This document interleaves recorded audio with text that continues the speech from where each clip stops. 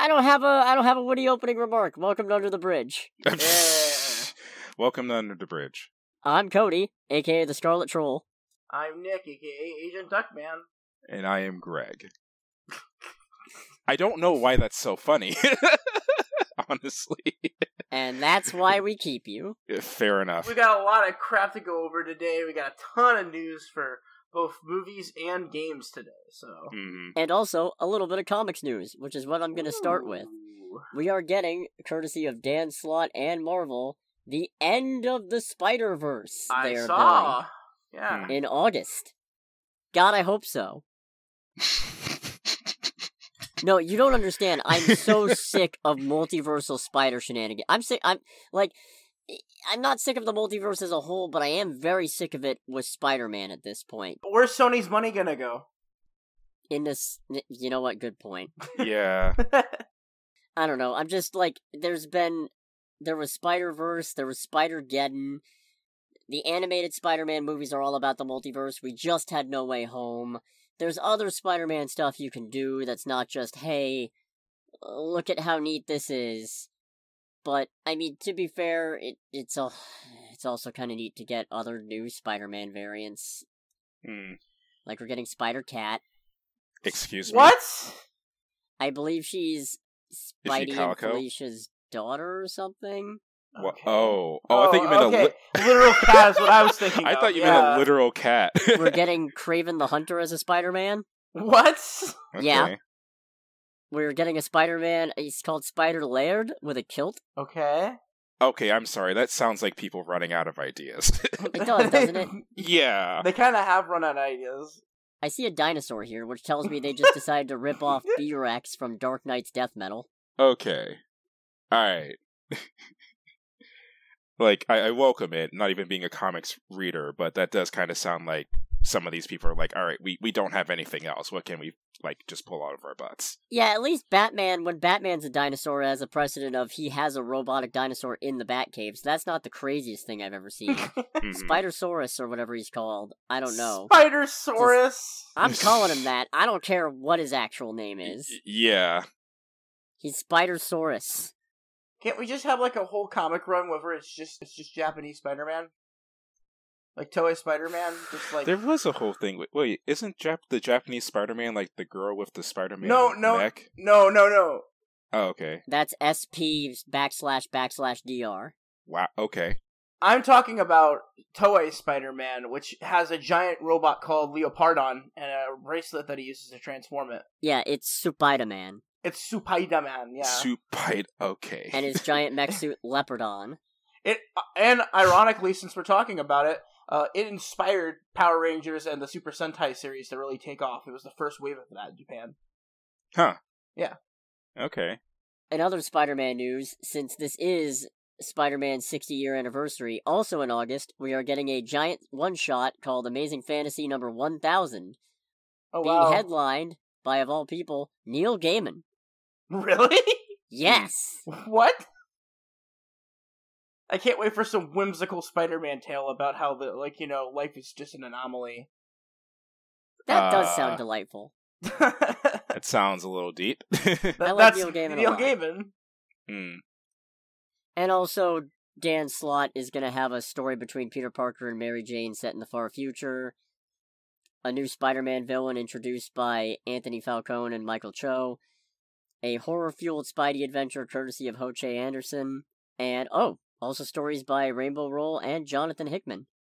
Jonathan Hickman of X-Men fame.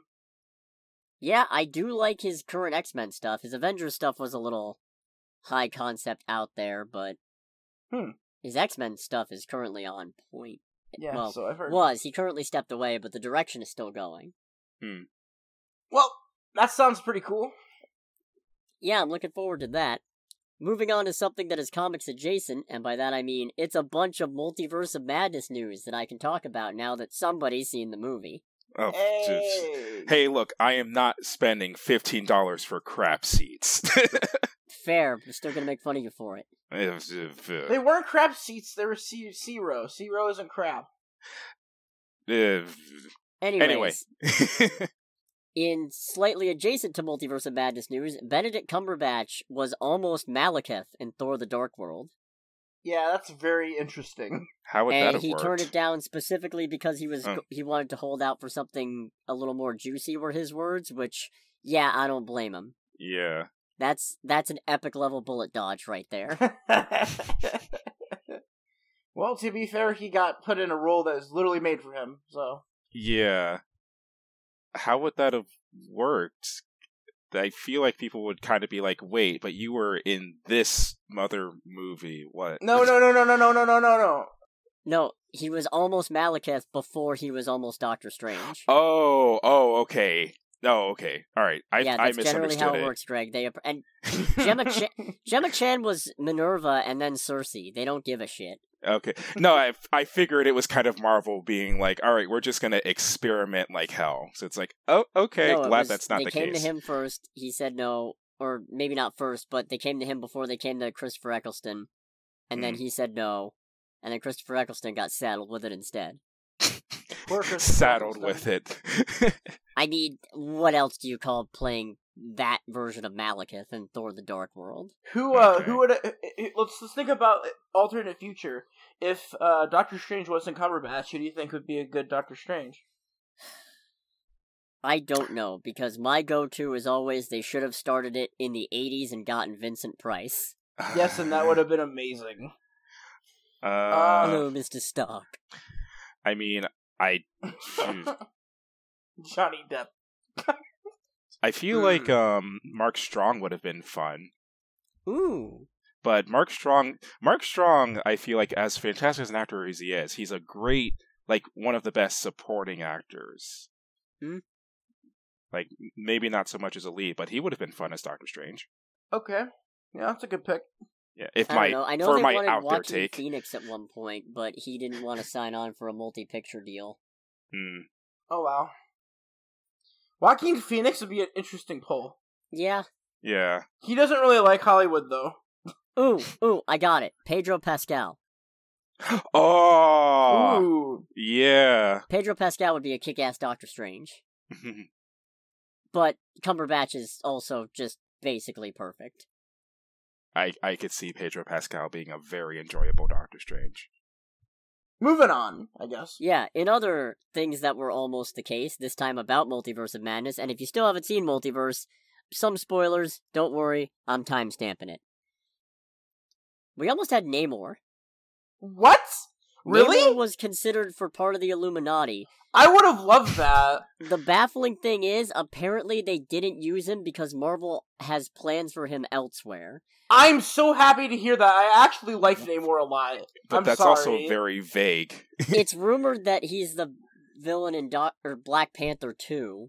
That's an odd word place to put him in, but okay. Not really. Wakanda and Atlantis have really bad blood in the comics. You know what? Never mind. That actually makes some sense. But holy shit, man. I love Namor. The thing that's weird to me is them saying that it didn't happen because Marvel had plans for him when we know they have plans for mutants and we know they have plans for Mr. Fantastic, and that didn't stop them from putting in John Krasinski and Patrick Stewart.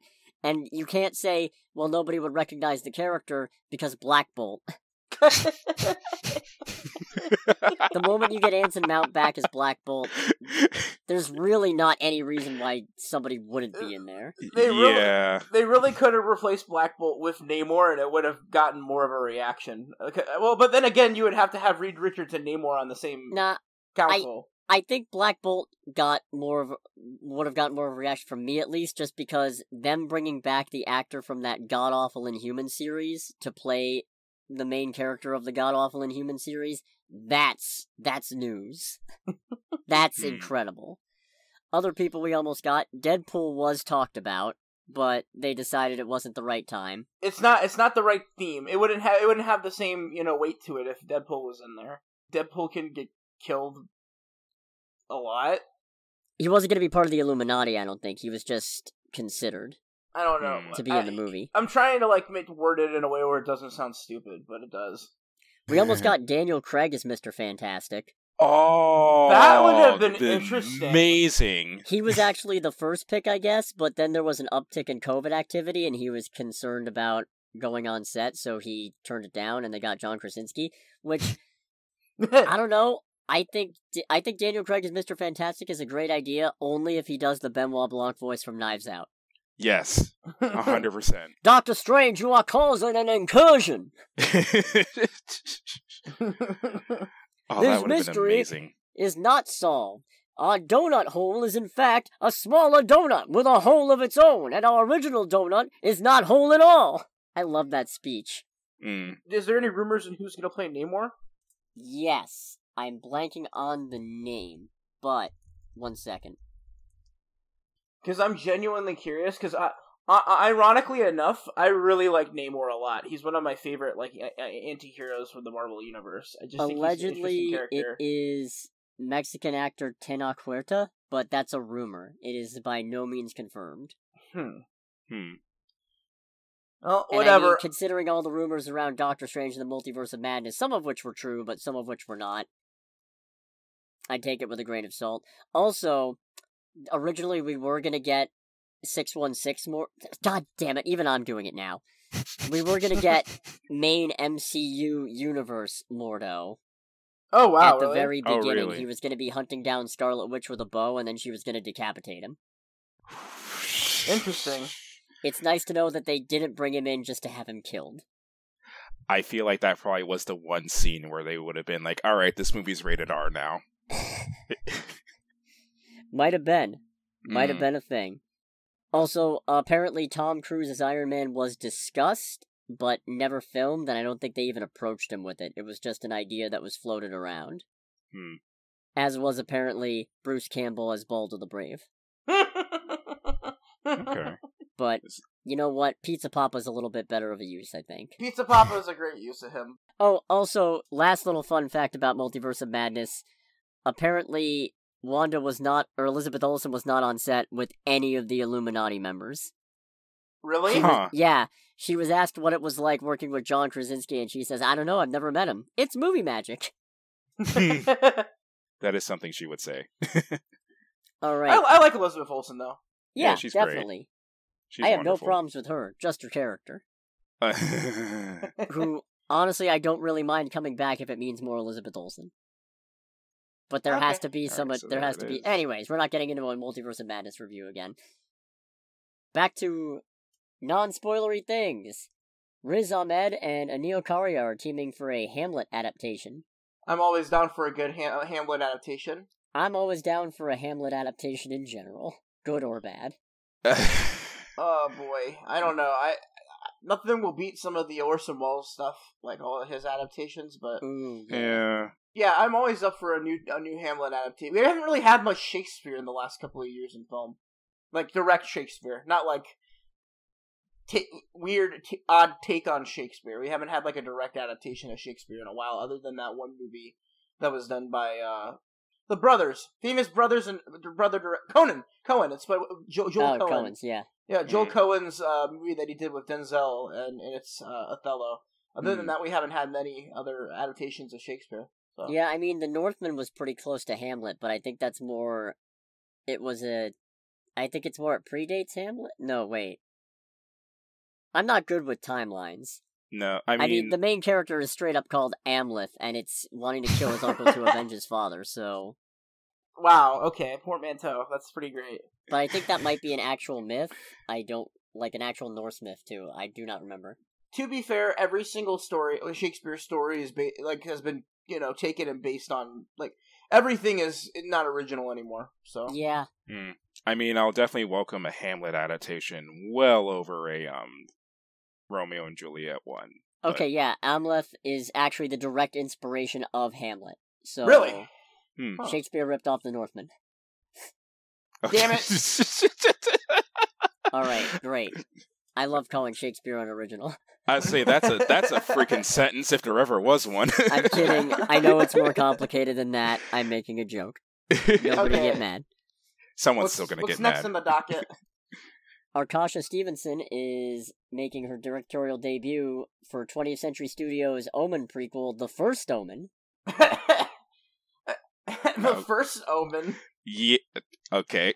How's that gonna work if it's pre-Damien? Yeah, like Damien's supposed to be the Antichrist. Like, how does that work? Did the devil fuck another jackal first?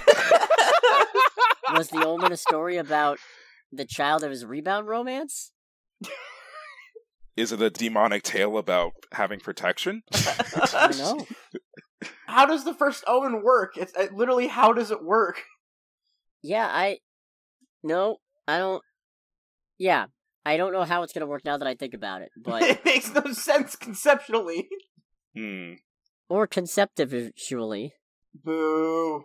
Boo. Boo this man. I deserve that. That was not my best game. Whatever, I guess I'll wait till I see the trailer and decide what kind of enigma that is, but... I got Dune Part 2 news. Oh, yeah. Christopher Walken has been cast as the Emperor, Shaddam IV. Is he really the Emperor? Yes. That's amazing. You will not escape. I've never read Dune. I don't know any lines of Dune. I got a fever. It's all this sand that's making me hot. And the only cure is more spice. Oh my goodness. How is it this is the third week in a row that I've come back to this? I love Christopher Walken, so I'm not complaining. So yeah. No, Christopher Walken's great. I meant making jokes about spice. Oh, God. Christopher Walken for my Spice Sony Pictures movie because they're going to run out of Spider-Man villains to talk about. Christopher Walken is the ice cream man. They're going to eventually run out of Spider-Man villains and they're going to come to me for my original idea. Yep, I'm sure. Christopher Walken, hey kid, you want an ice cream? It has spice. It's got sugar, spice, and everything nice. Everything nice. Everything nice cast extra, though. Oh, man. This is going on goodness. enough. We've got Godzilla vs. Kong sequel news, which is that Adam Wingard is returning to direct, having direct the first one, and Dan Stevens of Legion fame is going to be starring as the main human character. Oh boy, I don't care who's in it, Godzilla or Kong. Yeah, it's the thing of granted, I haven't seen the two most recent of that series, but it's like, the humans usually suck. I don't We're care. Here for the monster fight. I don't care about the humans. They were great in Kong Skull Island. Yeah, because Kong Skull Island was a different type of movie. I just want to see those two beat each other up. I don't give a shit about the humans. Yeah. Little girl was good. No, the little girl who didn't talk and she talked with Kong sign language, yeah. Yeah, that was cool because she didn't say anything, because humans don't... Jesus. No, all the humans just shut up and let the monsters take the stage. I don't care. Fair.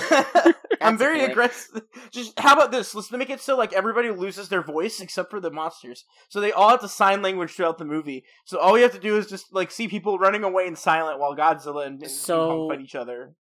A quiet place for Godzilla versus Kong to fight? That's A Quiet Place Part 4. Oh my. It's building to that. I can't believe this. John Krasinski's gonna be like the Force Ghost, and he's gonna be like... I don't even know what I'm talking about anymore. Let's move on. Cancellation I can news. see that happening. Hulu has canceled MODOK. Not surprised. Yeah. MODOK is really good, though. Is it? I haven't seen any of it. It's very good. I haven't seen any of it. When half of the show, the plot line is Semi-Charmed Life, is like a key pivotal song in MODOK's life. It's pretty awesome. Okay. I'm just holding out hope against hope that Hitmonkey continues. I really liked Hitmonkey. I haven't seen Hitmonkey. It's good. Is it? Yeah, I had a lot of fun with it. It feels very kind of archery, but not quite. Okay. MODOK feels like if Robot Chicken made one sketch for 40 minutes. Alright. Okay. Like, that's a pitch. Yeah. A lot of the interactions between MODOK and the other superheroes just feel like prolonged Robot Chicken sketches. It's amazing. Okay. Yeah, I feel like this was inevitable because now that Feige's got control of everything, he's kind of pulling the plug on everything that came before him. Before Marvel Studios was calling the shots, which, yeah, I don't necessarily blame him for. Fun reminder, originally MODOK and Hitmonkey were supposed to cross over with planned series for Howard the Duck and Tigra and Dazzler, to form the Offenders. That was an actual plan they were going for. I would actually love to see... just make a Howard the Duck show, please, on Disney+. Like, please. Yeah, with Seth Green. Yes, and make it so... Because Howard the Duck can travel the multiverse, so he can partner up with America Chavez. Oh, boy. I don't know how I feel about that one. I mean, it opened a lot of doors, proverbially. Yeah. It could happen. I would love to see it. Yeah. I love Howard the Duck, so... I don't, but I would still welcome it anyway. Well, Howard the Duck gets a bad rap for the terrible movie, but like the comic character is very stupid and fun. It's very Mad Magazine. But yeah, that's my pitch. Make the America Chavez, because I think America Chavez is supposedly getting a spinoff. So yeah, who isn't? Okay. Yeah, but pretty much every character is. So I mean, like if they're doing an America Chavez spinoff already, you've got another character that can travel the multiverse. There you go. True, very true. How did Howard get... You know what? I'm not going to start spiraling. No, let's not go down that rabbit hole. I'm not going to start spiraling. Sonic 3, little tidbit. Crush 40 is very interested in being involved with the music. God, please give me Sonic Heroes at the end. The entire theater will be singing, I swear. Give me Live and Learn. There's not going to be a dry eye in the theater. Everyone's going to be crying and singing like Live and Learn Sonic Heroes. And then all of the people who aren't are just going to walk out because they're looking at all the nerds in the audience and like don't want to be a part of it. Oh yeah, it's going to be awful. I swear, if I hear Crush 40 in the next Sonic movie, I'm going to be so excited. That's a band that's been on my listen to list for a minute. I just haven't gotten around to it. They don't really play live shows. If they ever came anywhere in America, I would do it. I would shop everything to go see them. Same. Okay. It sounds like a very fun concert to go to because it's just a whole bunch of Sonic nerds. But they're actually a good rock band. Yeah, the last little thing that I've got, I'm not sure if this even really qualifies because it's no longer back-upable, but there was, per Forbes, a Disney Plus UK blog teasing that She-Hulk was releasing on August 17th. The section of the blog that mentioned that has since been removed, though. So... That's very specific. Not necessarily news, but we might have a She-Hulk release date. Okay. I just wanted to be on it in case what happened with Miss Marvel happened, where we recorded it, it's like, sounds like it might be this day, and then the very next day, yeah, it's that day. It's like, well, great, glad we talked about it. Good point. It's kind of, well, in case we get it right this time, where Forbes got it right, you heard it here first, folks, or something. You did. Maybe you heard it here first. Maybe. Possibly you heard it here first. Unless you heard it somewhere else. In which case, great. Good for you. I'm glad. Good for you. Find out however you want. Hey everyone, this is Editing Cody. Just want to let you know, obviously we record these Monday night, and just our luck, turns out, yeah, immediate next day. Trailer dropped August 17th, release date is confirmed. So I'm even better at this than I thought. If only I was better at editing videos quicker. Anyways, back to it. Thanks. Just know that we care. Yeah, that's why we try to bring this stuff. Because we care. Because we care. Or something of the such. The more you know, like, the jingle starts playing, do-do-do-do, even though it's completely unfitting. That's the more you know. So, I think we've talked a lot about the news for this week. How about we move into some of the trailers, those juicy trailers we got this week? It's trailer time, indeed. How about that Hustle trailer? Hustle is a movie. I'm interested in it. I'm probably going to watch it because it has Adam Sandler in a dramatic role, and he's a really good dramatic actor. So yeah, so I'm always down to see more serious stuff from him. I did look into it a bit more before we got together, and apparently it's being produced in part by LeBron James. Yep, he's a co-producer. Yeah, I didn't know LeBron James did movie things, honestly. Yeah, he actually won, I think it was him that won the Oscar for Best Short Film for Dear Basketball. Huh. Back, I think 2019, I think it was 2019. Yeah, so he has an Academy Award. The main secret to being a producer is to have enough money that you can make whatever you want. It's like LeBron James, one of, as far as I understand it, because I don't watch basketball, one of the most successful basketball players right. ever. Yeah, no, I he's can one see of the that. most. He's literally one of the most successful and prolific basketball players ever. He's up there with Michael Jordan. It's like him, Michael Jordan, and like Carmelo Anthony are always like the three that are talked as like the big three of basketball. Shaq is up there too, but I don't think like he even trumps those two. I mean, he is like nearly 7 feet My tall. God. So, but yeah. So for this trailer, it seems alright. I am really not a big fan of sports movies as a general rule. Mhm. But I am. I do like me a good dramatic Adam Sandler. I think he's come to the point in his career where he's switched to doing entirely dramatic indie films. Because, like, you know, what big movie has he done other than Hotel Transylvania? Like, that's the only thing he's really been a part of. I guess. yeah. So there's that. There's also... I had a point, and now I do not remember what it was about. It was Adam Sandler. It was basketball. Basketball is my favorite sport. No, stop that. I don't know. It looks interesting enough. It's just also really not necessarily my cup of tea. So I don't know if I'm gonna watch it, but... It's Netflix, right? Oh, now I remember. Yeah, it's Netflix. Now I remember what it was. It's weirdly relatable. I guess you're never too young to feel like you're wasting your entire life. Damn. Because the whole bit of him clearly struggling with wanting to be a coach instead of just a scout and feeling like he spent all this time doing a thing. It's relatable, you know? And I think that's interesting. That's fair. Hence, you're never too young to feel like you're wasting your life. Yeah. Damn, that's deep. Thank you. Speaking about something that is kind of looks like it's going to be deep and esoteric. The Deer King? Yeah. Yeah, we got a theatrical announcement trailer, which I'm always game for more non-American movies making their way over. Yeah. Newcomer director, if I remember. I forgot the director's name. Masashi Ando, I believe. That sounds right. But he does have some very good credentials. Yeah, he's like what? He had some role in some Ghibli films, basically. I don't know what he did. He was animation director and character designer for Princess Mononoke, Spirited Away, and Your Name. Yeah, so he's got some big credentials, and those are huge movies.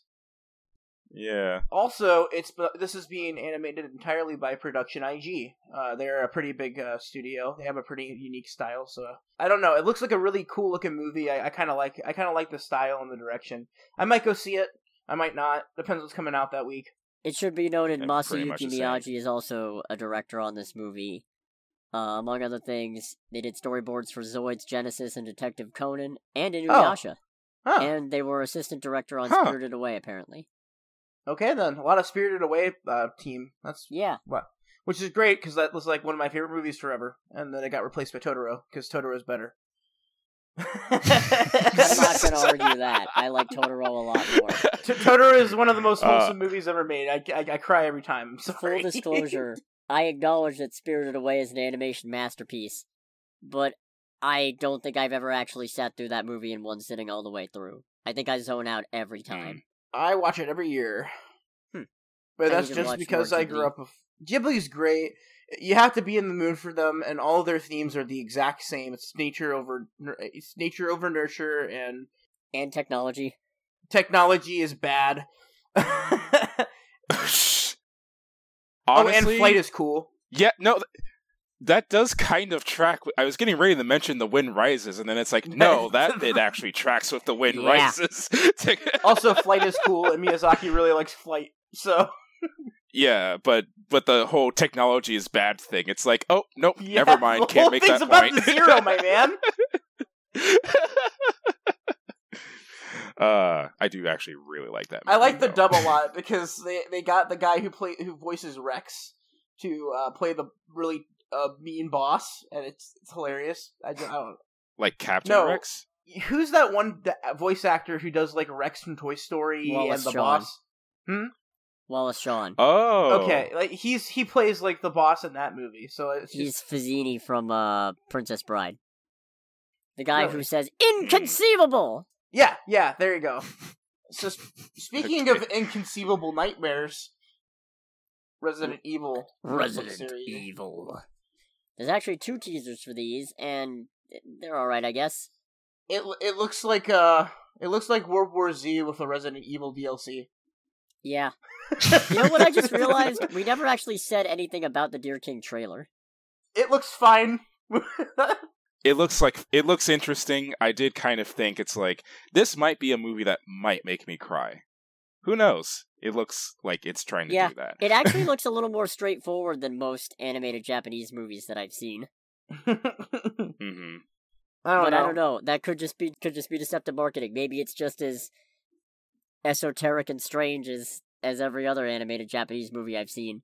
Anyways, back to Resident Evil. Back to Resident Evil, which I don't know. I summed it up already. My feelings about this have already been summed up, but the internet is absolutely taking a shit on this trailer. These trailers. You have to keep in mind that the fan base for Resident Evil is very, very, very rabid. They are very territorial about their franchise. Like, Resident Evil, the thing that somebody in the comments of those trailers, I was just reading them and they're giving me a good perspective, because I'm like you, Greg. I really don't have an opinion. Resident Evil is a great series. I like it a lot. I'd never have really invested myself in it. It's very iconic. It's very influential. It pretty much created the survival horror genre. Like, it's a pivotal moment gaming like staple, and it built Capcom. Or no, it didn't build them, but because Mega Man really kind of built them. But like it kind of ushered in the modern era of Capcom, I would say. It solidified Capcom's place in the general in the Western market as well. Let's say that. And it's kind of weird to me how, for all everybody talks about video game movies and difficulties in maintaining franchises and what have you, Resident Evil has never really been good, but it is consistent. It's just out there. It's present. They keep making movies and stuff based on these things. So the reason why people were upset with this is the tone, because like Resident Evil is a very much a horror thriller movie where it's about like a small group, if not like one or two people, going off doing these like missions. Like it's not like a whole bunch of people with all these crazy guns, miniguns, fighting hordes and hordes and hordes of zombies, and with all these like they're making it out to be this like over the top action movie when it's really not. Right. Like, Resident Evil should be more like subtle. It should be more like the horror. It should be more like a Lovecraftian kind of horror beyond kind of thing. Because a lot of the themes in these movies, in the games at least, are like the the thriller, the suspense. You don't know what's gonna be behind that door. It opens slowly, and look, there's a zombie, or a zombie apocalypse by way of Metal Gear. Correct. Yeah. Rather than just. Which, by the way, I can't wait till we start getting more details about that. Oh, they are making a movie out of that, aren't they? Yeah, Oscar Isaac is starring as You're Snake. Right. Yeah. Yeah. What? Oh my god. Yeah. All right, I need to hear more about that, please. Yeah, that's going to be a very interesting... That's what I'm saying, because, like, something like that, like, these two games have a similar tone. Resident Evil and Metal Gear, where Metal Gear is more of, like, the action stealth game, while like, they both have that suspense and thriller, like, the suspenseful thriller kind of, like, feel to them. So, there's just different genres completely. So it's going to be interesting to see how they adapt that, because they're adapting this, like, terribly. It is World War Z with a Resident Evil DLC. That's how I would describe it. Also, I remember people in the comments were like, yes, iconic characters such as Teddy Bear. Like, there's nothing iconic except for they showed a dog, like, jumping through a window, because obviously they want to bring back to the first one. The dad is apparently Wesker. Really? Yeah. I hate this. I hate this movie. If he doesn't go like as much as I hate the Mila Jovovich movies, like Wesker was the Mila Jovovich, whatever her name is, I can't pronounce it. Mila Jovovich. Thank you. I'm also tired. Okay. Yeah. I'm sorry, Mila Jovovich. What was I getting at? Oh yeah, the Wesker in those movies is like spot on perfect, and there's like a couple of fight scenes that are taken directly from the game that are really well done. So like they can get the campiness in those movies, but also kind of like they should make a Resident Evil movie with an Evil Dead vibe to it, where it's over the top and crazy, but it's still a horror game that has the horror elements of a Resident Evil game, like some mystery, some suspense. This is like World War Z. Like, it's too much. And I hate World War Z, the movie. I like the book, hate the movie. So we're gonna get that, but with Resident Evil skin. Yeah. You know what looks like a better horror project, even though I think it's more of a thriller? What? Resurrection. I didn't actually watch this trailer now that I think about it. Wow. That was the good one. Was it? I thought so. It's Rebecca Hall. Explain it to me. Rebecca Hall was a mom trying to keep her daughter safe, and Tim Roth is playing some guy from her past who apparently she has some kind of business with, and she might be losing her mind, or the guy might be a real problem. Who knows? Oh boy. I like Rebecca Hall in The Night House. So, more subdued horror movie. Yeah, like I said, I think it's built more as a psychological thriller, but honestly, it made me more uneasy than the Netflix Resident Evil trailers, so there's that. Good point. Well, I don't think that's a particularly high bar. No, it's still a bar. It is a bar that needs to be crossed. And it's coming to Shudder. Fair. Oh, wow. So, a reason to use my Shudder account. And theaters as well, but also Shudder. Which I also need to use my Shudder, because I like having it. Wait, is it getting a dual release on both like theaters and Shudder at the same time? I don't know if it's same time, but it is coming to both. Okay. I mean, I did watch it, and it's like, I could kind of see the psychological horror like elements. It's one of those things where I think it looks cool, but I still don't kind of have an opinion towards it, because I just generally don't do horror. I am a total bitch when it comes to horror, so... We need to bring back Horror Nights. I mean, if you guys want to hear me like shriek like a dying dog... Sure. I love horror movies. I love horror movies. They're great. Nothing brings me more joy than remembering the 3 faces of fear, as I like to call it.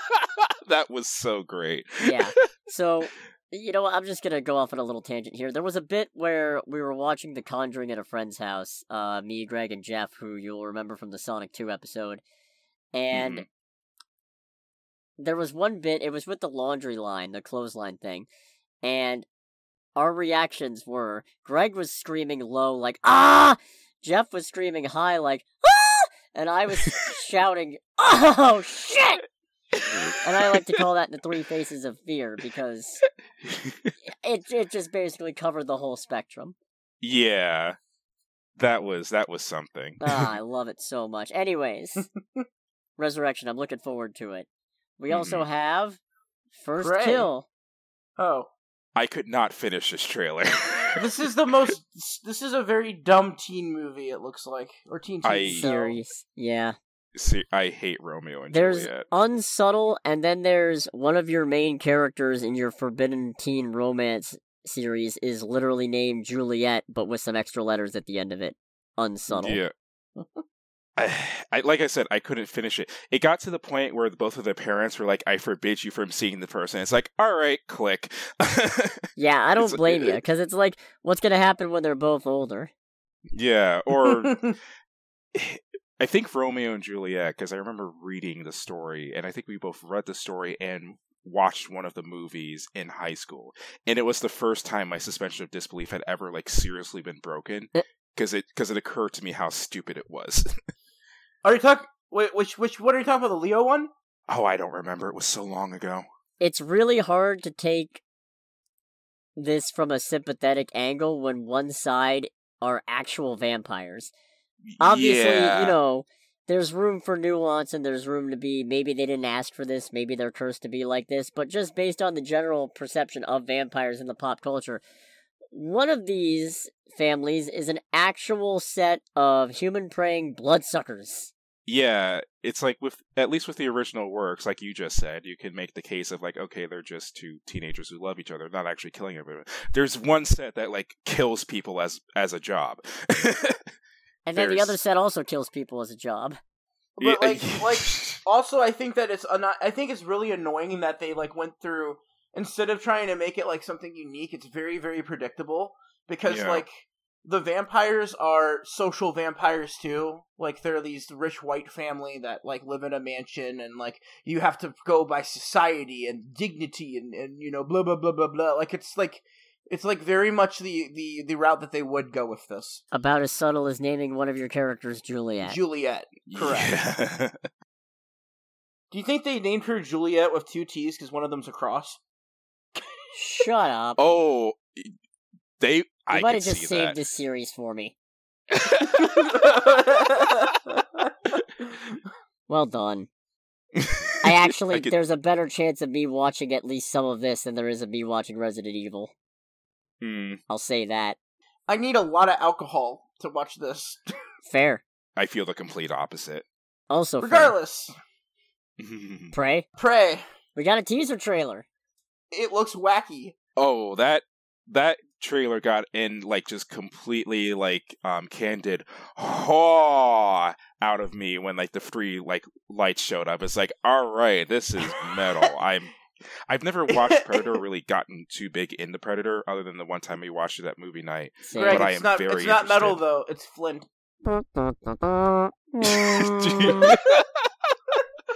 I am personally very interested in it. It actually, like, it seems like the most unfair fight of unfair fights. Oh, yeah! So, like, how many, like, which tribe is the Predator gonna completely annihilate?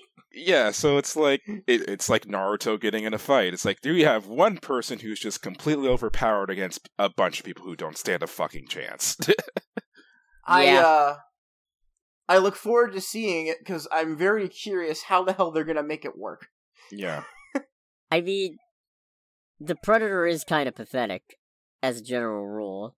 Yeah, autistic children are they're part of their evolution chain.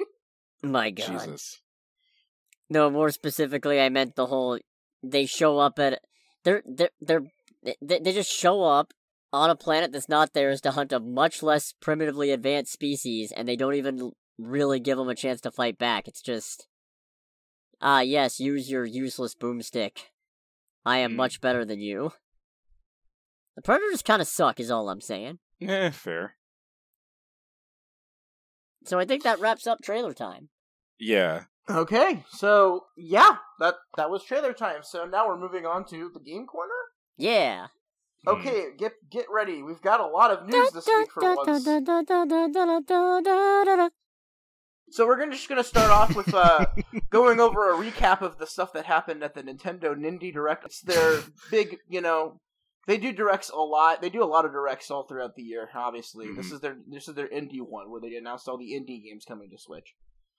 Okay. Some of these were, like, new releases that are going to be coming on, like, either they're, like, world premieres, if you would. A lot of them are just, they're announcing ports for the Switch. Like, Ooblitz is coming to the Switch. Electhead, which is a game that's on PC, is coming to Switch. It's like a 2D puzzle platformer. Tabs is coming to Switch finally, so Totally Accurate Battle Simulator. Then there are some interesting games that were announced, which one of them is called Gunbrella. And it's a game from the creators of Gato Roboto, where it is a guy with an umbrella that's also a gun. So Black Lagoon. Yeah. Under my gun, Barella, Barella, Barella. Boom, boom, boom. It's a 2D side-scrolling action game that looks pretty fun. I'm actually really kind of looking forward to it. It looks, from the trailer, it looks like it's gonna be a lot of fun. There's a game called Silt, which is a puzzle adventure game that looks pretty interesting. An episodic narrative-based game called We're OFK about a band that travels. Okay. Mini Motorways is getting a Switch port. It's actually out now. Some of the other big things that they announced are, like, another Devolver Digital game called Card Shark. Games here and there. Like, I would just take if you actually have a Switch and want to get some indie games, just watch it. It's like a 30-minute reveal. It's like just basically game after game after game of all these indie games that are coming out. So, the big one, though, I think, in my opinion, is Gunbrella. I'm going to actually be looking forward to playing that. It looks pretty fun. Another one is Wild Frost, which is another one of those roguelike, deck builder games that have been coming big. Okay. So, yeah, I don't know. Pretty interesting. Just wanted to bring it up in passing, because, Nintendo. I'm moving on to PlayStation now, which actually has a couple of stories.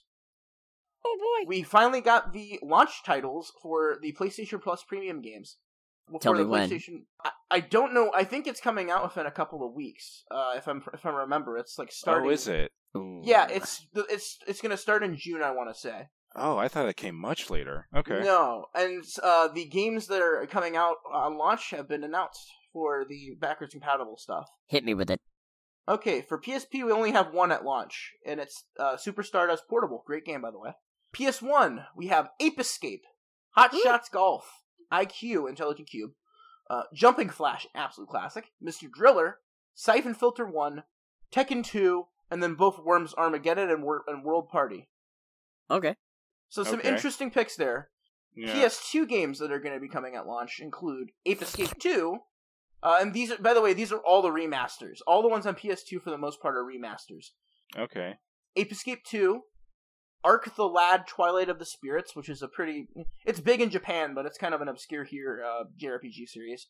Dark Cloud 1 and 2, Fantavision, which I've never actually heard of. Hot Shots Tennis, the entire Jak and Daxter games trilogy, so Jak and Daxter 2, 3, and X, Rogue Galaxy, give it to me, Siren, and a weird one, just out of nowhere, Wild Arms 3. Give me. Wait, isn't that like a really expensive game? No, I own Wild Arms 3. It goes for about $40, I want to say. Wild Arms 4 or 5 are like $130. Okay. My God. Yeah, they are like it's weird that they don't have 1 and 2 in here, but 3's on here. It's weird. Okay. PlayStation 3 games, and 4 and 5 I won't go over because those aren't really retro. No. PS3 games, you got Asura's Wrath, Castlevania's Lord of Shadows 2, Crash Commando, Demon's Souls, Devil May Cry HD Collection, Echo Chrome, Enslaved Odyssey to the West, which is an underrated game, Fear, Hot Shots Golf Out of Bounds and World Invitational, Ico, Infamous 1, 2, and Festival of Blood, so all the Infamous games other than the new one, or the PS4 one. Loco Roco Coco Roco, which is absolutely, I love Loco Roco. It's one of my favorite game series. It's actually really cool to see it's coming on. It's getting added on there. We have Lost Planet 2, Motorstorm Apocalypse, Motorstorm RC, Ninja Gaiden Sigma 2, Puppeteer, Rain, Ratchet and Clank, A Kraken Time, and a Nexus, and Quest for Booty, so all the PS3 Ratchet and Clank games. Red Dead Redemption Undead Nightmare, Resistance 3, Super Stardust HD, Tokyo Jungle, and One Vikings Attack. So that's actually a pretty varied list. Wow, they really stacked up the PS3 section, huh? Yeah, ironically, we might have more coming to the service as well, because I'm just going to use this as a good segue to the next story. Ubisoft Plus is actually also coming to PlayStation. And the way that they're doing it is, on May 24th, they're going to add a subscription plan to PlayStation Plus called Ubisoft Plus Classics. And they're going to add both popular games and new games to the service, as they launch. So, but a lot of the newer games that they have on there are like Valhalla, some of the bigger games from the last couple of years. Give me original Rayman. They don't have Rayman on here, ironically. Damn it. Which is kind of sad. But they do have, like, Far Cry 3 Blood Dragon, Far Cry 3, Child of Light, these aren't, like, super, super old, by the way. Zombie, Watch Dogs, Trackmania, The Crew. Oh, they're putting The Crew on. They're putting Starlink on there as well, which is a weird one. Okay. Both South Park games are on there. Huh. But all these are getting added on to the PlayStation Plus premium subscription. It's kind of interesting what they're doing. So they're partnering with PlayStation, it seems, for the time being. I know that they were partnering with Xbox for the time being. I don't know if they're still going to keep on partnering or they're just going to be supporting both. Who knows? But yeah, they're definitely coming to PlayStation. So PlayStation's kind of starting to build a library. I don't think they're going to compete directly with Xbox Game Pass. They have their own niche in the market. But yeah. I think Game Pass wins over it still with the amount of content it has. Yeah, it kind of with the whole Ubisoft thing, it kind of sounds like it sounds like they're doing the same thing what Microsoft has with EA. Correct. How you get EA, I forget exactly what it's called, but basically EA's like premium service. You get it for free if you have. I think if you have Game Pass, but not necessarily Gold, you get it for free. I mean, it's definitely interesting. I agree with you on the whole thing of the PlayStation like premium thing versus Game Pass, because even with all that, it doesn't help that I don't care a lot about a lot of PlayStation stuff right now. Me too, Sam. But I'm still very curious to see what it turns into, because it is the whole thing of competition is always a good thing for this kind of stuff. You know the really funny thing? I keep thinking, oh boy, I could play Jak and Daxter on my... I forget, is this just PS5 or is this also PS4 option? I want to see it's both. Okay, I keep thinking, oh boy, I could play Jak and Daxter on my PS4, and then I think, wait a minute, I still have my PS2 and all of my games. I don't need it. Yeah, that's kind of my thing this too. Is it's not like for me. This is not for me because I'm a collector, so I already have all the like a lot of the titles that they announced for the PlayStation. But it's cool. I honestly think that they should have been doing this for years because there's not really a legit way to buy them unless you go to a secondhand shop. Greg, you know from experience it can get expensive when you start going to an aftermarket store. Oh yeah, because the game market's just a mess right now. Make a deal with Atlas and get Persona 2 Innocent Sin. It's never coming, buddy. Shut up! I mean, if there is anything that would make me care a lot more if they were going to add classic games, if Sony just decides to renew all the licenses for all the cars in either Gran Turismo 1 or 2 and added that on. I would actually cool. I would be care, and I would be like, all right, Sony, you're not cowards, because that's a lot of money. And Greg, you mentioned EA briefly. That was actually a good segue. I've got a lot of EA news right now. Mm-hmm. Let's start with the expected and go to some of the weird ones. Dead Space has got a release date set for January 27th of 2023. This is the complete remake of Dead Space. Oh, okay. It's been confirmed. It has a launch date now, so as long as there's no delays, it's supposed to be expected to be probably one of the first big game releases of next year.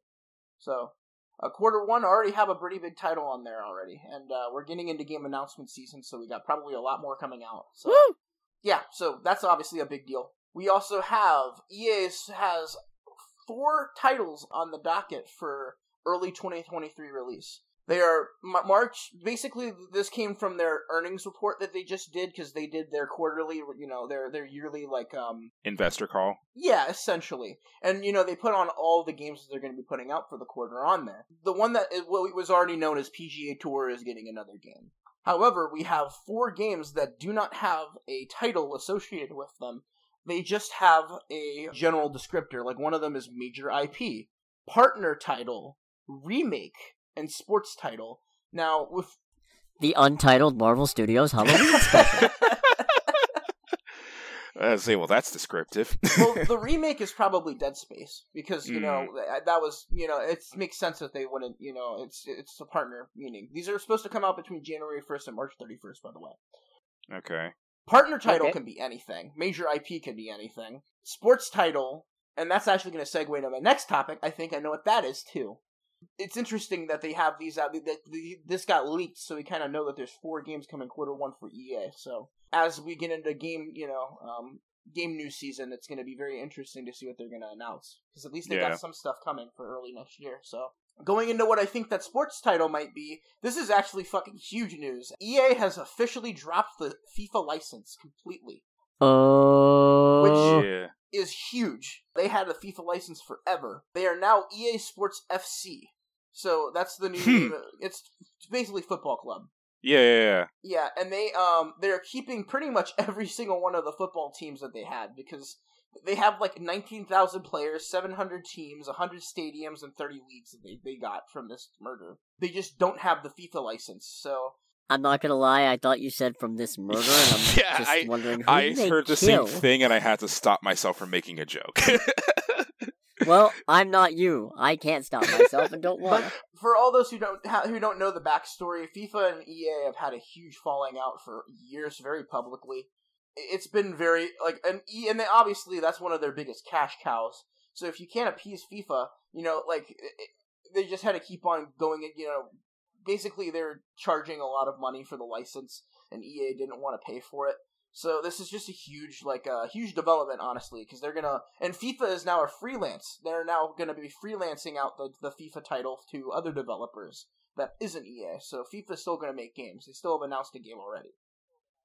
Well, from what I understand of the whole thing, and I don't know if this is necessarily true, but I've heard this a couple times already, the problem was that EA had to pay FIFA for the license, but they still also had to pay to have the teams and the players and all that in the game. So it was like, yikes. So it was a thing of it makes business sense to drop that deal because, no, this is actually a raw deal. We're basically paying twice over for the same amount of work, right?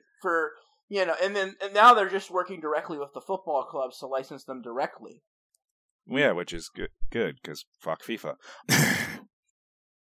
But also, fuck EA. Yeah, fuck EA. I'm not a big fan of I'm not a big fan of EA, but there's a lot of EA-based news coming in, so it's pretty interesting. Mm-hmm. Oh, yeah. Also, that's this fair. is something that, Greg, you might find interesting. Mm-hmm. For racing game news, actually. Mm-hmm. EA has merged Codemasters Cheshire into Criterion to work for the new Need for Speed game. So I was actually going to mention that after you finished your segment, because I wasn't sure if you were going to catch that. I did. Yeah. No, I saw that earlier today on GT Planet, and for people who haven't heard of Codemasters Cheshire, I believe they work on Onrush, and they did Dirt 5, which came out a couple years ago.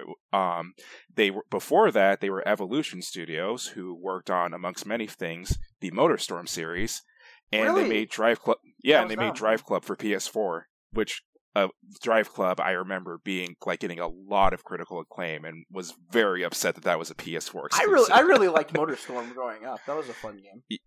Yeah, or at least they made the MotorStorm PS3 games. They also made some World Rally Championship games, but that's a very niche, that's niche amongst racing fans to begin with.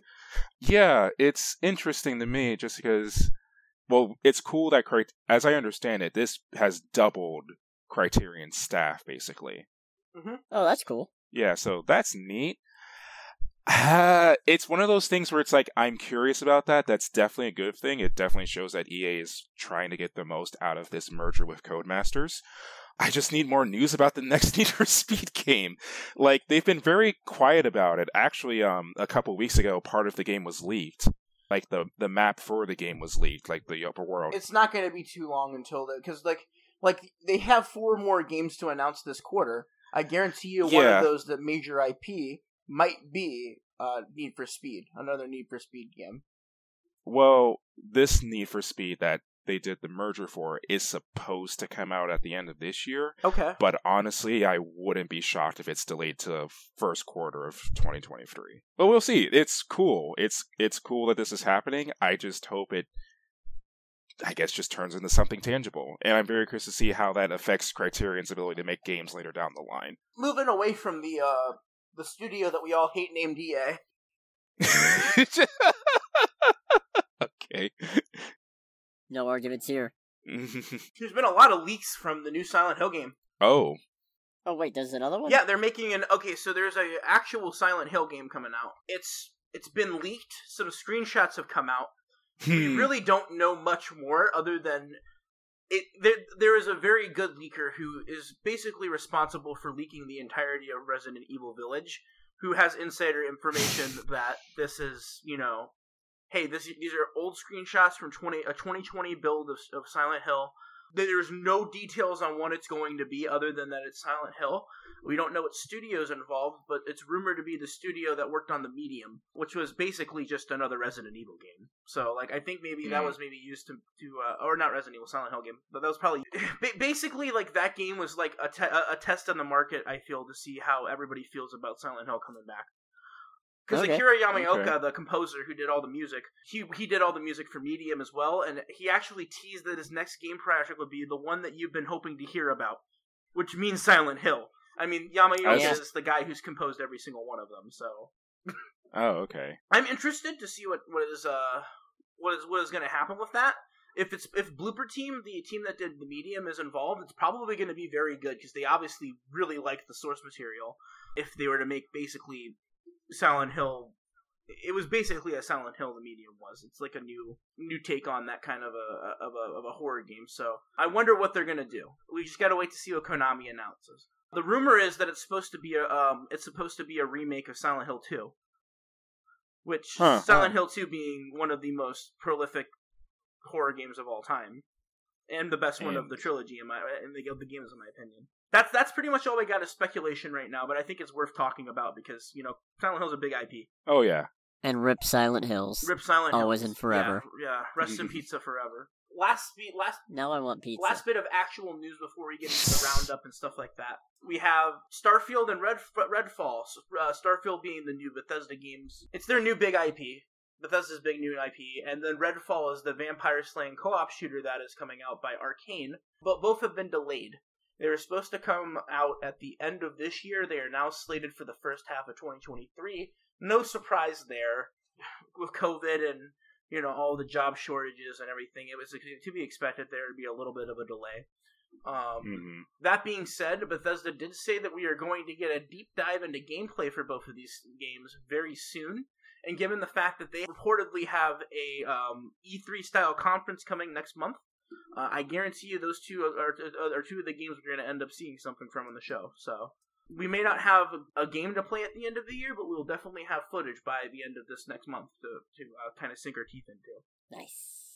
So that rounds out my actual news. Now we're going to go into the releases, and then wrap it out with the gaming history, and then we're done. Releases. We got 3 releases. Very easy. A game called Umurangi Generations for the Xbox Series XS, One, and Switch piece. Basically everything. It's a weird... Basically, it's a first-person, disaster photography simulator. Okay. Okay. What? You go around taking pictures of this city that's falling apart that you live in. All right. It sounds very interesting, quite honestly. Yeah. Vampire the Masquerade Swan Song, which is another narrative-based game in the Vampire the Masquerade franchise. Vampire is a big series because of Bloodlines, which got delayed again. So I think this is more or less something to sink your teeth into while you wait for the big game to come out. I don't know. It's probably ha ha vampires. Ha ha. It's a vampire joke. We have a lot of vampires in this episode. For real. I don't know. It looks interesting. I mean, who knows? Maybe it's a great game. I'm not too interested, but to each their own. And the last game is a game called Dolmen for every console, basically, and it's a cosmic horror. Do you deliver canned fruit? Anyway, it is a cosmic horror based. I think it's an FPS. It's a Lovecraftian based cosmic horror action RPG. That's what it is.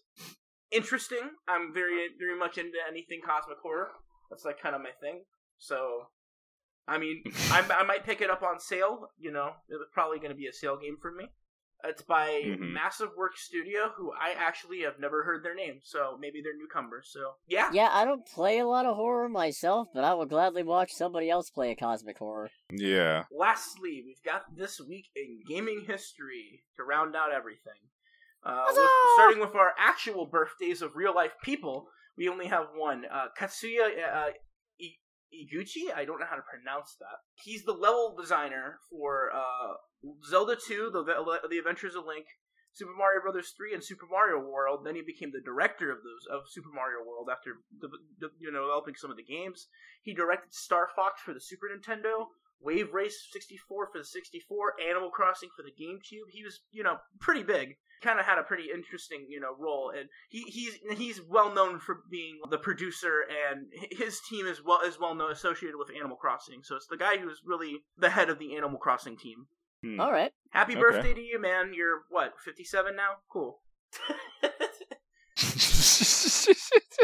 Event-wise, we got 37 years ago this week, Nintendo filed their countersuit against Universal Studios for the infamous Donkey Kong lawsuit. Which, if you guys don't know, there was a huge lawsuit back in the 80s about, is Donkey Kong a derivative of King Kong? Because of how similar their names were, when obviously there's... What?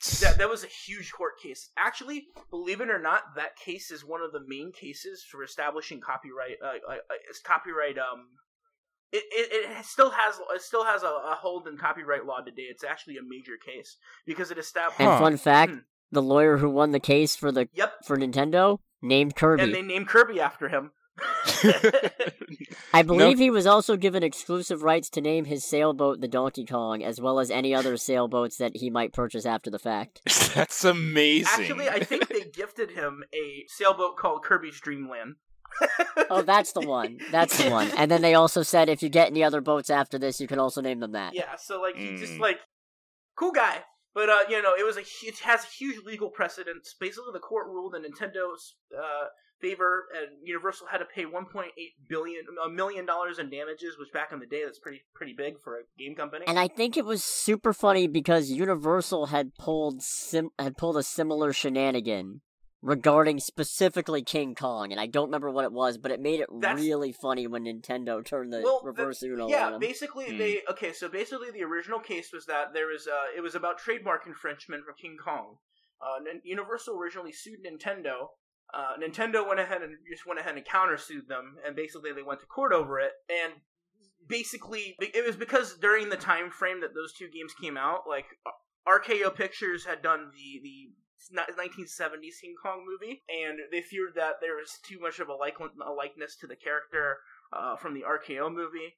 I don't believe it, but like Universal was litigious, I guess, in the 80s. Who knows? And you're right, actually, it wasn't the Kirby's Dream House; it was Donkey Kong.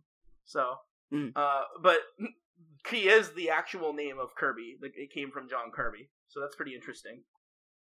So yeah, that's a pretty big case. Very, very briefly running over some of the big releases from this week. We have Clay Fighters Sculptor's Cut. For those who don't know of that, Clay Fighters is a pretty okay fighting game. The Sculptor's Cut was a Blockbuster exclusive that is currently one of the most expensive Nintendo 64 games you can get. One time, back when I worked at the game store, I actually took in a copy of Sculptor's Cut. Oh my god. Not realizing it was Sculptor's Cut, and I guess the other person didn't know either. Oh, how did that go? Oh god. Patrick was very happy the next day. It's a huge deal now because they made so little of them, and they were literal Blockbuster exclusives. So like, they were just a rental thing. So when Blockbuster went out of business, they just kind of sat there. So that's amazing. Yeah, it's a very rare release. It's one of the rarest games on the 64. New Super Mario Brothers for the DS came out 16 years ago. That's a very good Mario game, quite honestly. One of the better ones, in my opinion, of the 2D, like the new 2D ones. So, L.A. Noire came out 11 years ago. So did Witcher 2. So those are two huge games. L.A. Noire is one of my favorite games of all time, honestly.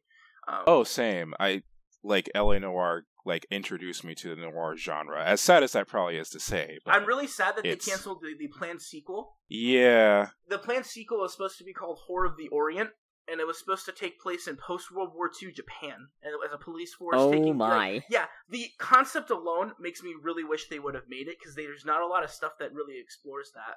So it would have been a police force, like a military police force, enforcing stuff over in post-World War II Japan, and I really am down for that. So...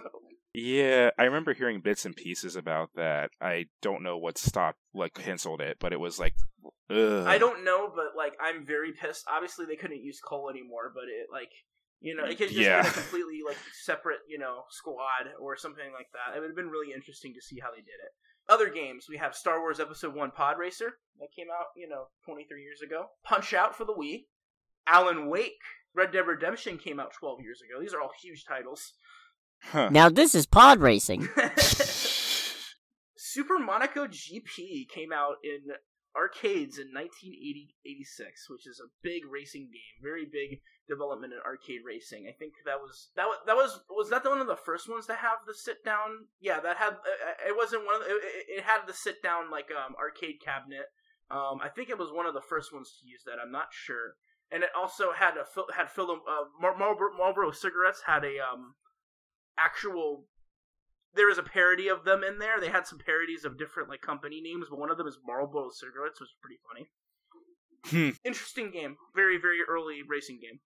I'm kind of talking on my ass a little there, so sorry, Super Monaco GP.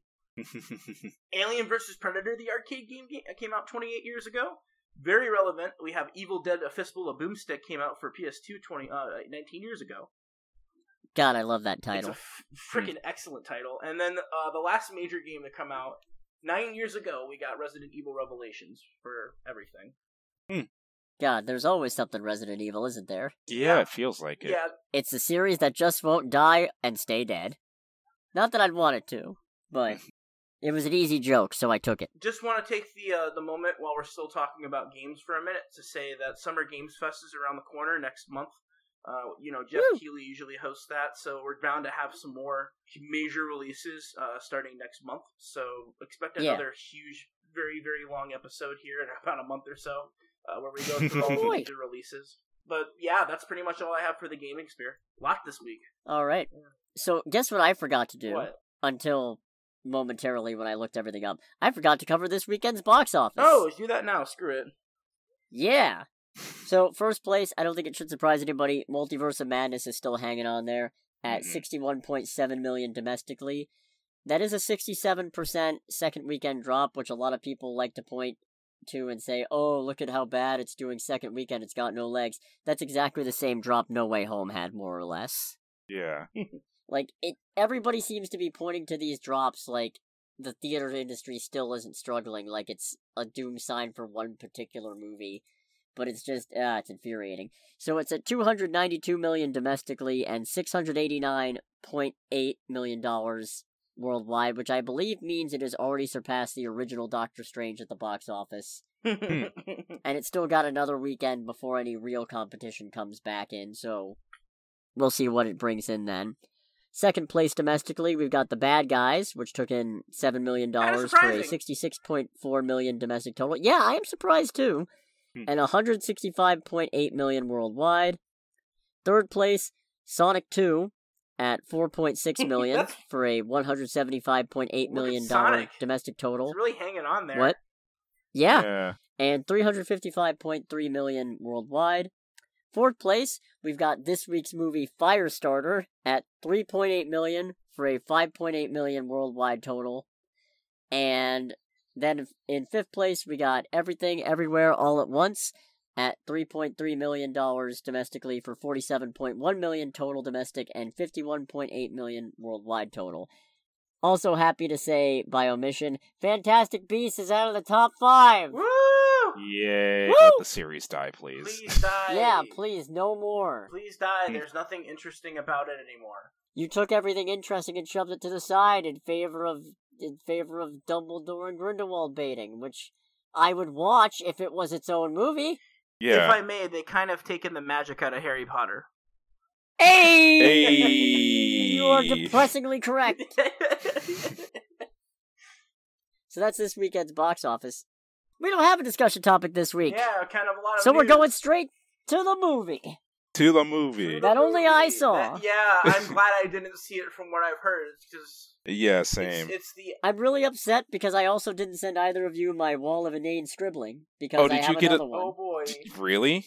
It's always the movies that I don't think I'm going to have anything about, where I end up just scribbling entire walls of gibberish. So you mean to tell me you didn't think you were going to have anything for Morbius? Okay, yeah, that's fair. I thought I was going to have something for Morbius. I was going to say. But yeah. Firestarter, more like Dreamcatcher, because all you're going to be able to do is catch some Z's watching it.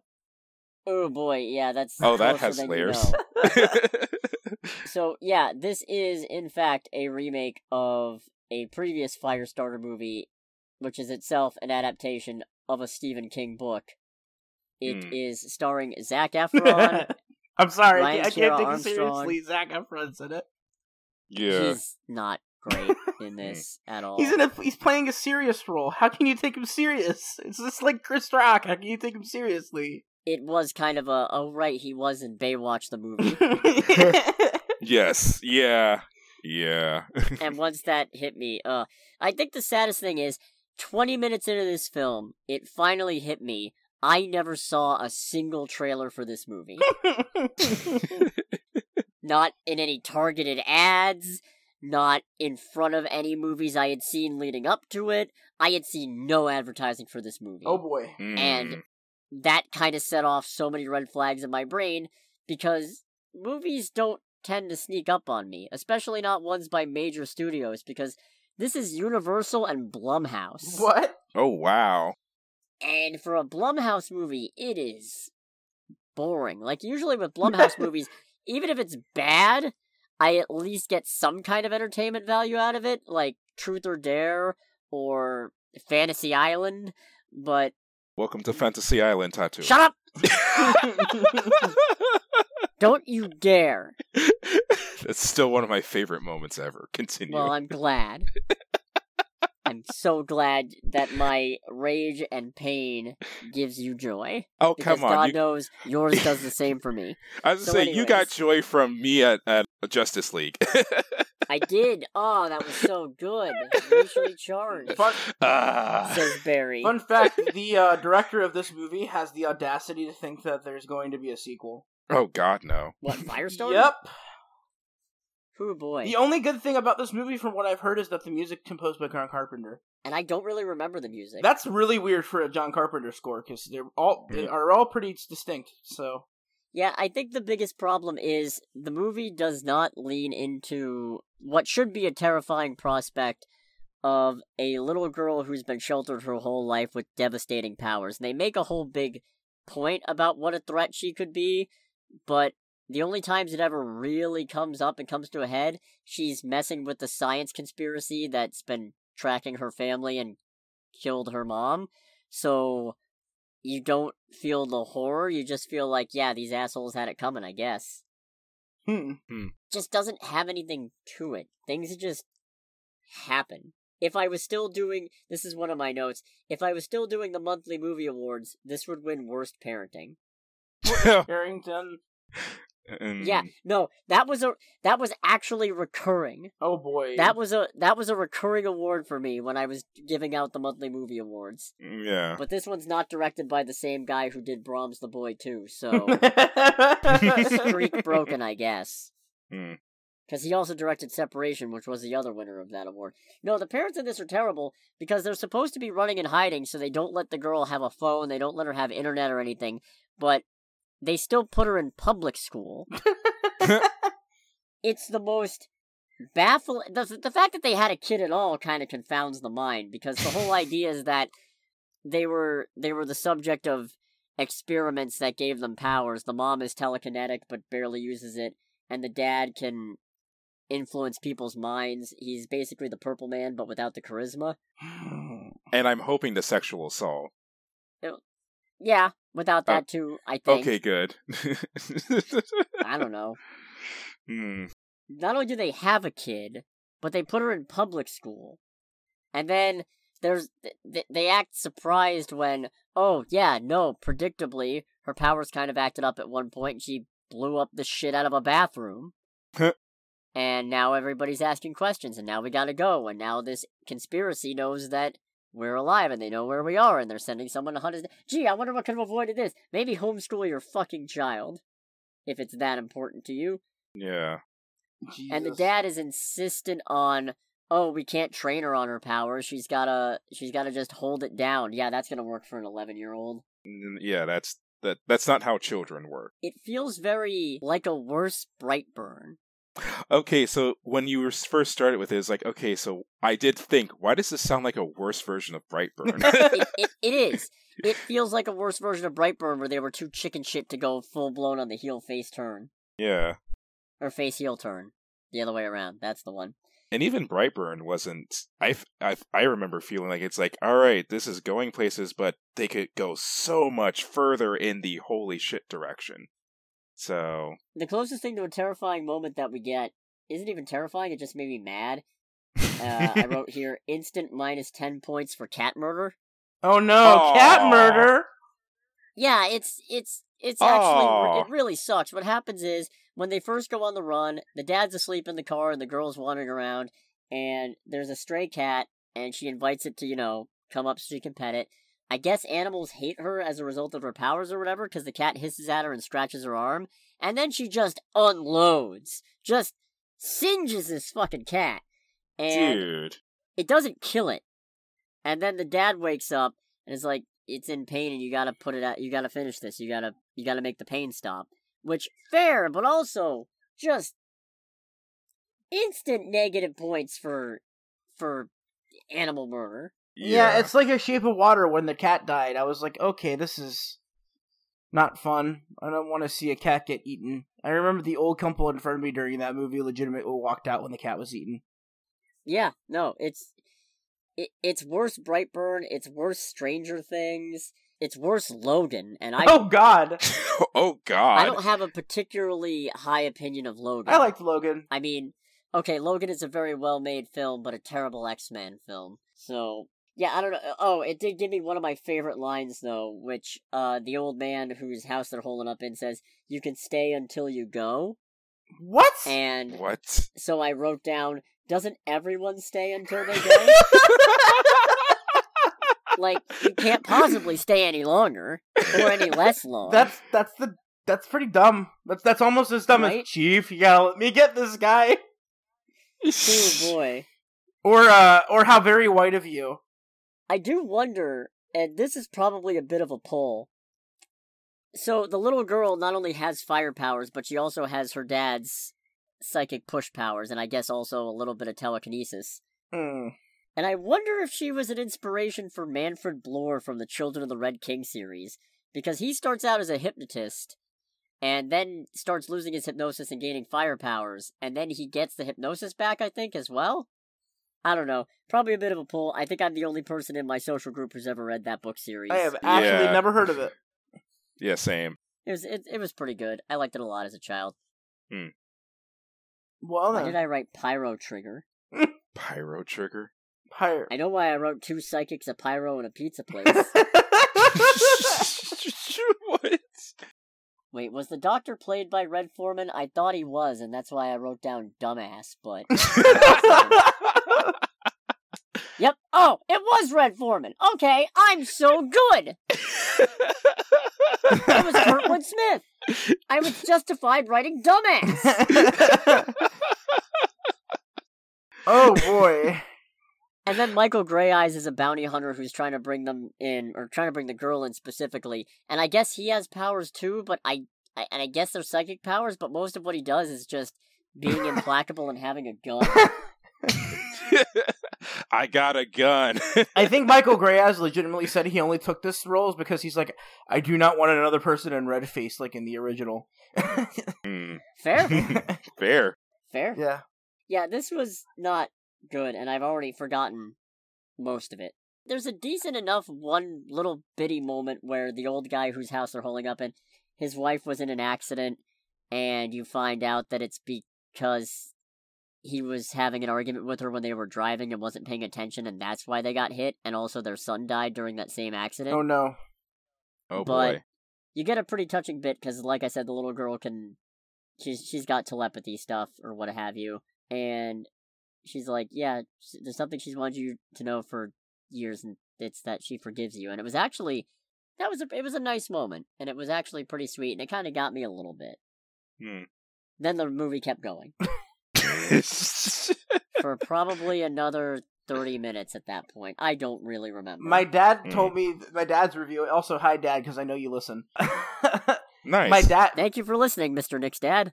The actual thing my dad told me, it was like, it has a beginning, middle, and end. It's technically a movie. But by all accounts, yeah, I'll agree with that. I like how that's, even though that's so simple, that still is like scathing criticism. There's just nothing happens, apparently. Like that was like, there's nothing that happens. The characters aren't likable. The characters have you get no attachment to any of the characters. Like, you really don't care anymore once you get to a certain point in the movie about what happens to these people. The character does not have the right mindset to be a superhero, but also their victims aren't vicious enough for them to be a villain. So you really come out of it just feeling like, I just watched a movie. The product of terrible parenting kill a bunch of psychopathic scientists. I know the original starred Drew Barrymore. It did? Yeah, so... Never seen it. Never feel seen like it. I need to now. Yeah, I kind of want to watch it. You know, maybe we can end up watching it on Criterion or something. Oh, what am I kidding? It's not going to be on Criterion. Yeah, you never know. Jennifer's Body was on Criterion Channel for a bit. Good point. Not actually that bad. But yeah, that was Firestarter, and other fun fact, and probably part of why its box office was terrible. It also was simultaneously released on Peacock. Yeah. Oh. That'll do it. Yeah. Also, apparently, look at the Metascore for it. It's not great. It's like a 3.7. Oh, what, the Metacritic? Yeah. Oh, yeah, it's funny because I did not pay, because like I said, I didn't see any trailers for the movie. I did not even look at the critical reception until right before I went to go see it, and then I saw a 13% Rotten Tomatoes at the time, and 49% audience score was the even worse part. Yeah, that's pretty, that means it's bad. Yeah. That was just like, okay, so critic score, whatever. Critics are fickle and they'll hate anything. Mm-hmm. But Liam Neeson's Memory had an 81% audience score right before I went to go see it. And that movie was, I think, probably just about maybe a little bit better than this one.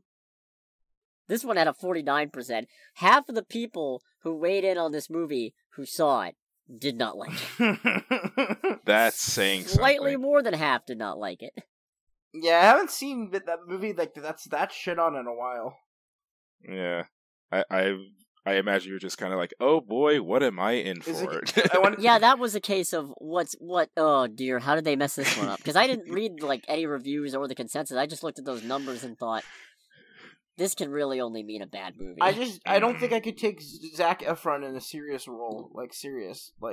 It's hard to do. It's very hard to do. I couldn't do it.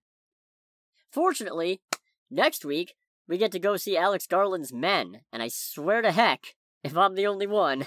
Oh, no. Y'all are missing out. I have an actual date night. We're gonna go see it, so... Nice. No, I am so relieved. Nobody else caught this because we stopped recording, but last week, after recording, I was looking, and I thought at first our options were either Downton Abbey, A New Era, or Chip 'n Dale Rescue Rangers.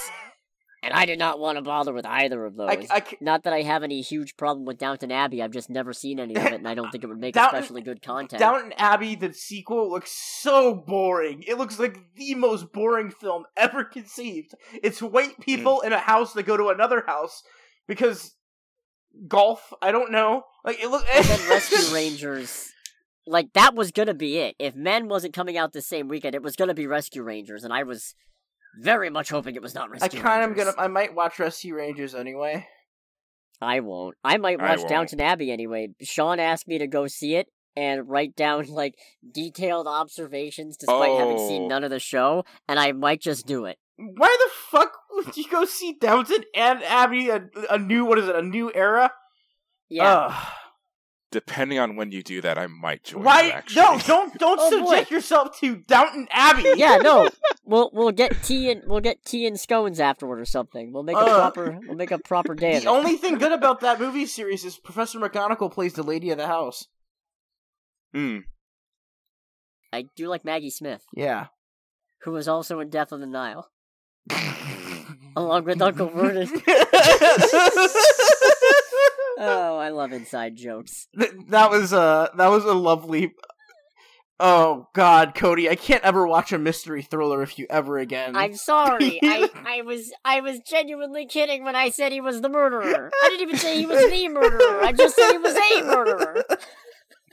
I didn't know I was right. I was stunned for 3 days after watching that with you. You're 3 for 3 now, because... I hate it. It's a genuine curse. Nice. And yet sometimes, it's the stupidest movies on the planet that bamboozle me. Greg just reminded me the other day. Because of all movies, Escape Room Tournament of Champions. Oh, yeah. Utterly fucking sideswiped me. Because the whole bit at the end is one giant setup where it's like, you thought you actually exposed the conspiracy, but we made, fake news reports or something, I guess, and you're actually still in an escape room while you're on this airplane. And I briefly contemplated it, but I was like, no, they'll never do that. That's too stupid. They couldn't fake out this whole thing. It strains it strains credibility. It's impossible. And then it happened, and I was just like, fuck me! I've been bamboozled by a Z-tier horror movie. I remember, when it happened, I just looked over to you, just had, the dumbfounded smile of, they got me. Those bastards. No, they did it. They actually stumped me. I cannot believe it. I got Smeckledorf. Well, to be fair, it was one of those things where even I was like, there's no way they do that. That's stupid. And yet, they did it. Here we are. Speaking of here we are, anything else? Or are we pretty much wrapping this up? No, I think I've gotten my escape room bamboozle vent out of my system. I have nothing. Okay, well, I guess then, if you like us, please leave a comment letting us know discussion topics. Obviously, we need it because we weren't able to hit the like button, hit the subscribe button. Most importantly, share it to people. Yeah, we need all your friends to hear our voices and recognize us. We need all your friends who aren't already our friends. Yeah, that too. But I'm just holding up my hands in a spirit bomb pose. I even Give me your energy. Just please, we wanna touch more people with the news. That sounds. Never say it that way again. Yes. Anyway, I guess This has been Under the Bridge. Yeah, I'm Nick, aka Agent Duckman. I'm Cody, aka the Scarlet Troll. And I am Greg, aka Greg. And this has definitely been a thing. Yes. It has. Next week, men and news. Next week, 3 men talk about men. Yeah. Oh shit! You know what, Greg? Thank you. You've given me next week's episode in advance. You sly son of a bitch. Good job. 2 and 2/2 men. 2.5 men talk about men. Good night, everybody. This is going on too long. Bye, everybody. Bye.